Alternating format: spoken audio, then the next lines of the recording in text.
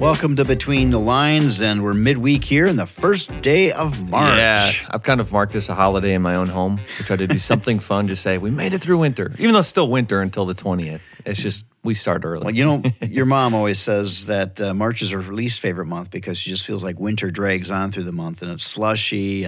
But, you know, what I like about March is there are those glimpses of spring. You got some of those days that get up to 70. Plus, yeah, that's true. And you also have some very significant birthdays this month. Yes. Mine and yours. That's right. This is a big month. And so don't forget about those birthday cards with money and gifts. And That's right. All right, so we're going to get right into chapter 15. We're in Mark chapter 15. So do you want to get started with this? Yep, let's do it. This is very early in the morning. The leading priests, the elders, and the teachers of religious law, the entire high council met to discuss their next step.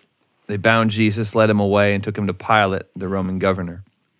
Pilate asked Jesus, "Are you the king of the Jews?" Jesus replied, "You have said it." You know, I actually remember when I was in high school, there was a historical fiction that I read for high school that was called Pilate. Yeah, I read it last year. Oh, that's right. I had told you about it, and it was a fascinating book. It was. But at that time, there was still no proof that Pontius Pilate ever existed. We didn't have any record of him. Right. But since then, we have recovered, and there's a number of places where his name has been inscribed. In fact, they've found his throne where the name Pontius Pilate is located in Caesarea. And when we were in Caesarea Maritime, they have there's a replica of it there. I don't know where the original is, but they have one that looks exactly like the original. You're saying the stone. I didn't know that was on a throne. That was, it was like a stone in his throne room or something like that. Okay, yeah. Cool. Yeah. I knew about the copper ring they found with his name on it. That was recent. came since then. Yeah, that came since then. Yeah. So Pilate was hey, listen, time and time again we find ourselves that the details you find in Scripture, you can't prove everything in Scripture, but those things that can be, that we can look into have been proven time and again that this is accurate. Then the leading priests kept accusing him of many crimes, and Pilate asked him, "Aren't you going to answer them? What about all these charges they're bringing against you?" And Jesus said nothing, much to Pilate's surprise. Well, because every other prisoner they're falling on their face begging for mercy. Yeah. Or defending themselves, saying that they didn't do it, or et cetera. Now, as the governor's custom each year during the Passover celebration to release one prisoner, anyone the people requested. One of the prisoners at the time was Barabbas, a revolutionary who had committed murder in an uprising. The crowd went to Pilate and asked him to release a prisoner, as usual. "Would you like me to release to you the king of the Jews?" Pilate asked, for he realized by now that the leading priests had arrested Jesus out of envy. But at this point, the leading priest stirred up the crowd to demand the release of Barabbas instead of Jesus. Now, you did, in fact, quite a lengthy reading. I think you wrote it about Barabbas at one point. Yeah, it was actually, I found it. It was a monologue. Okay. But it was fantastic. You have Barabbas, this thug, versus Jesus, who's perfect, and Barabbas gets free, and Barabbas represents us.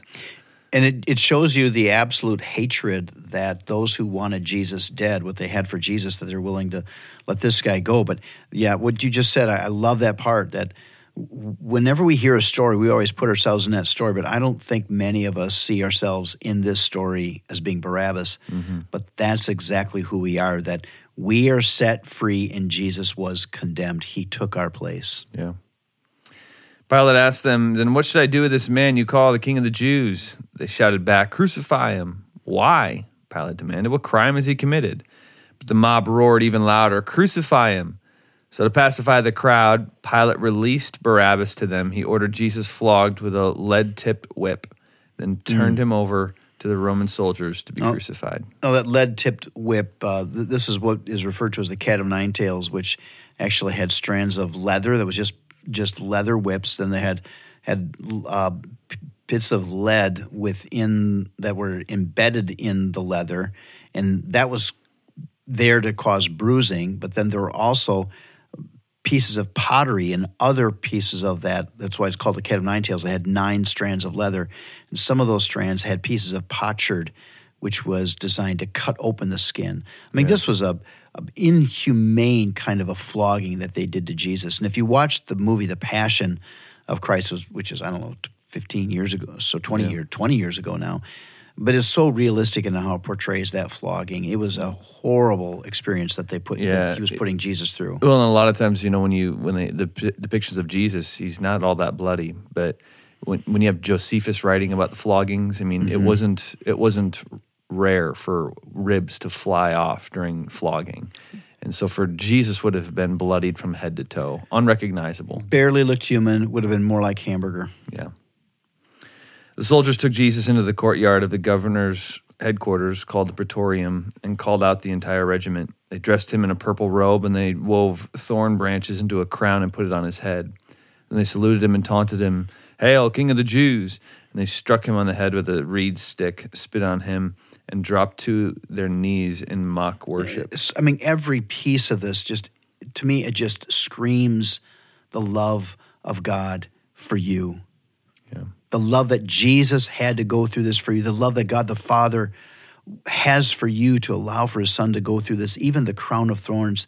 When you think about the pain, I can barely hit my head on something, when you think about your forehead and the top of your head and the thin skin, but the nerves are right there, that sometimes you barely hit your head and the pain that you feel, and you think about this crown of thorns being pounded down into his head and the blood that was streaming then down his face and in his hair. All of this, the beating and the whipping and the spitting in his face and the hurt of having his friends. He's there alone now with everybody screaming in his face and laughing at him and mocking him because he loves you that much. You want to pick it up in verse 20? When they finally tired of mocking him, they took off the purple robe and put his own clothes on him again, and then they led him away to be crucified. I even think of the act of taking that robe off of his body where the scabs had just begun to form, ripping that robe off again and freshening those wounds. And then a man named Simon, who was from Cyrene, was coming in from the country just then. They forced him to carry Jesus' cross. Simon is the father of Alexander Rufus. I mean, the details here is amazing that Mark includes all of these details. Again, it shows us that this is history. All of this happened just as it says it happened. And they brought Jesus to a place called Golgotha, which means Skull Hill. And they offered him wine drugged with myrrh, but he refused it. We're going to finish this tomorrow when we get to the crucifixion of Jesus. But again, just in closing this part of Mark before we go to Proverbs, the reminder here, which we have to be overwhelmed with, the love that God has for you. I mean, it's huge. Mm-hmm. Live that way today. Live today in light of the love that God has for you. Yeah, the words we just read should drive us in everything that we do, and make sure it drives you today. Proverbs chapter 1 is the proverb for today, and we want to point out verse 4. This is, "These proverbs will make the simple-minded clever. They will give knowledge and purpose to young people." We picked this out because we want to give you hope. Some of you listening right now, you've done some foolish things, and that's Proverbs is so good because it gives us wisdom. But here he's saying there's a wonderful hope that he's giving, that no matter who you've been in the past, and maybe you could kick yourself because of dumb stuff, poor choices. He's saying here that he's given us these proverbs because you can get better. You can grow in wisdom. You can start making good choices, but you have to want it badly enough to really work at it, to read Proverbs, to apply it in your life, to get advice, to pour yourself into gaining all the wisdom you can to make good choices in the future. Yeah, the foolishness of your past was taken to the cross, which is what we just read about. And today is a new day. Live in that wisdom that Jesus died for you to live in. Thanks again for joining us. We look forward to being with you tomorrow.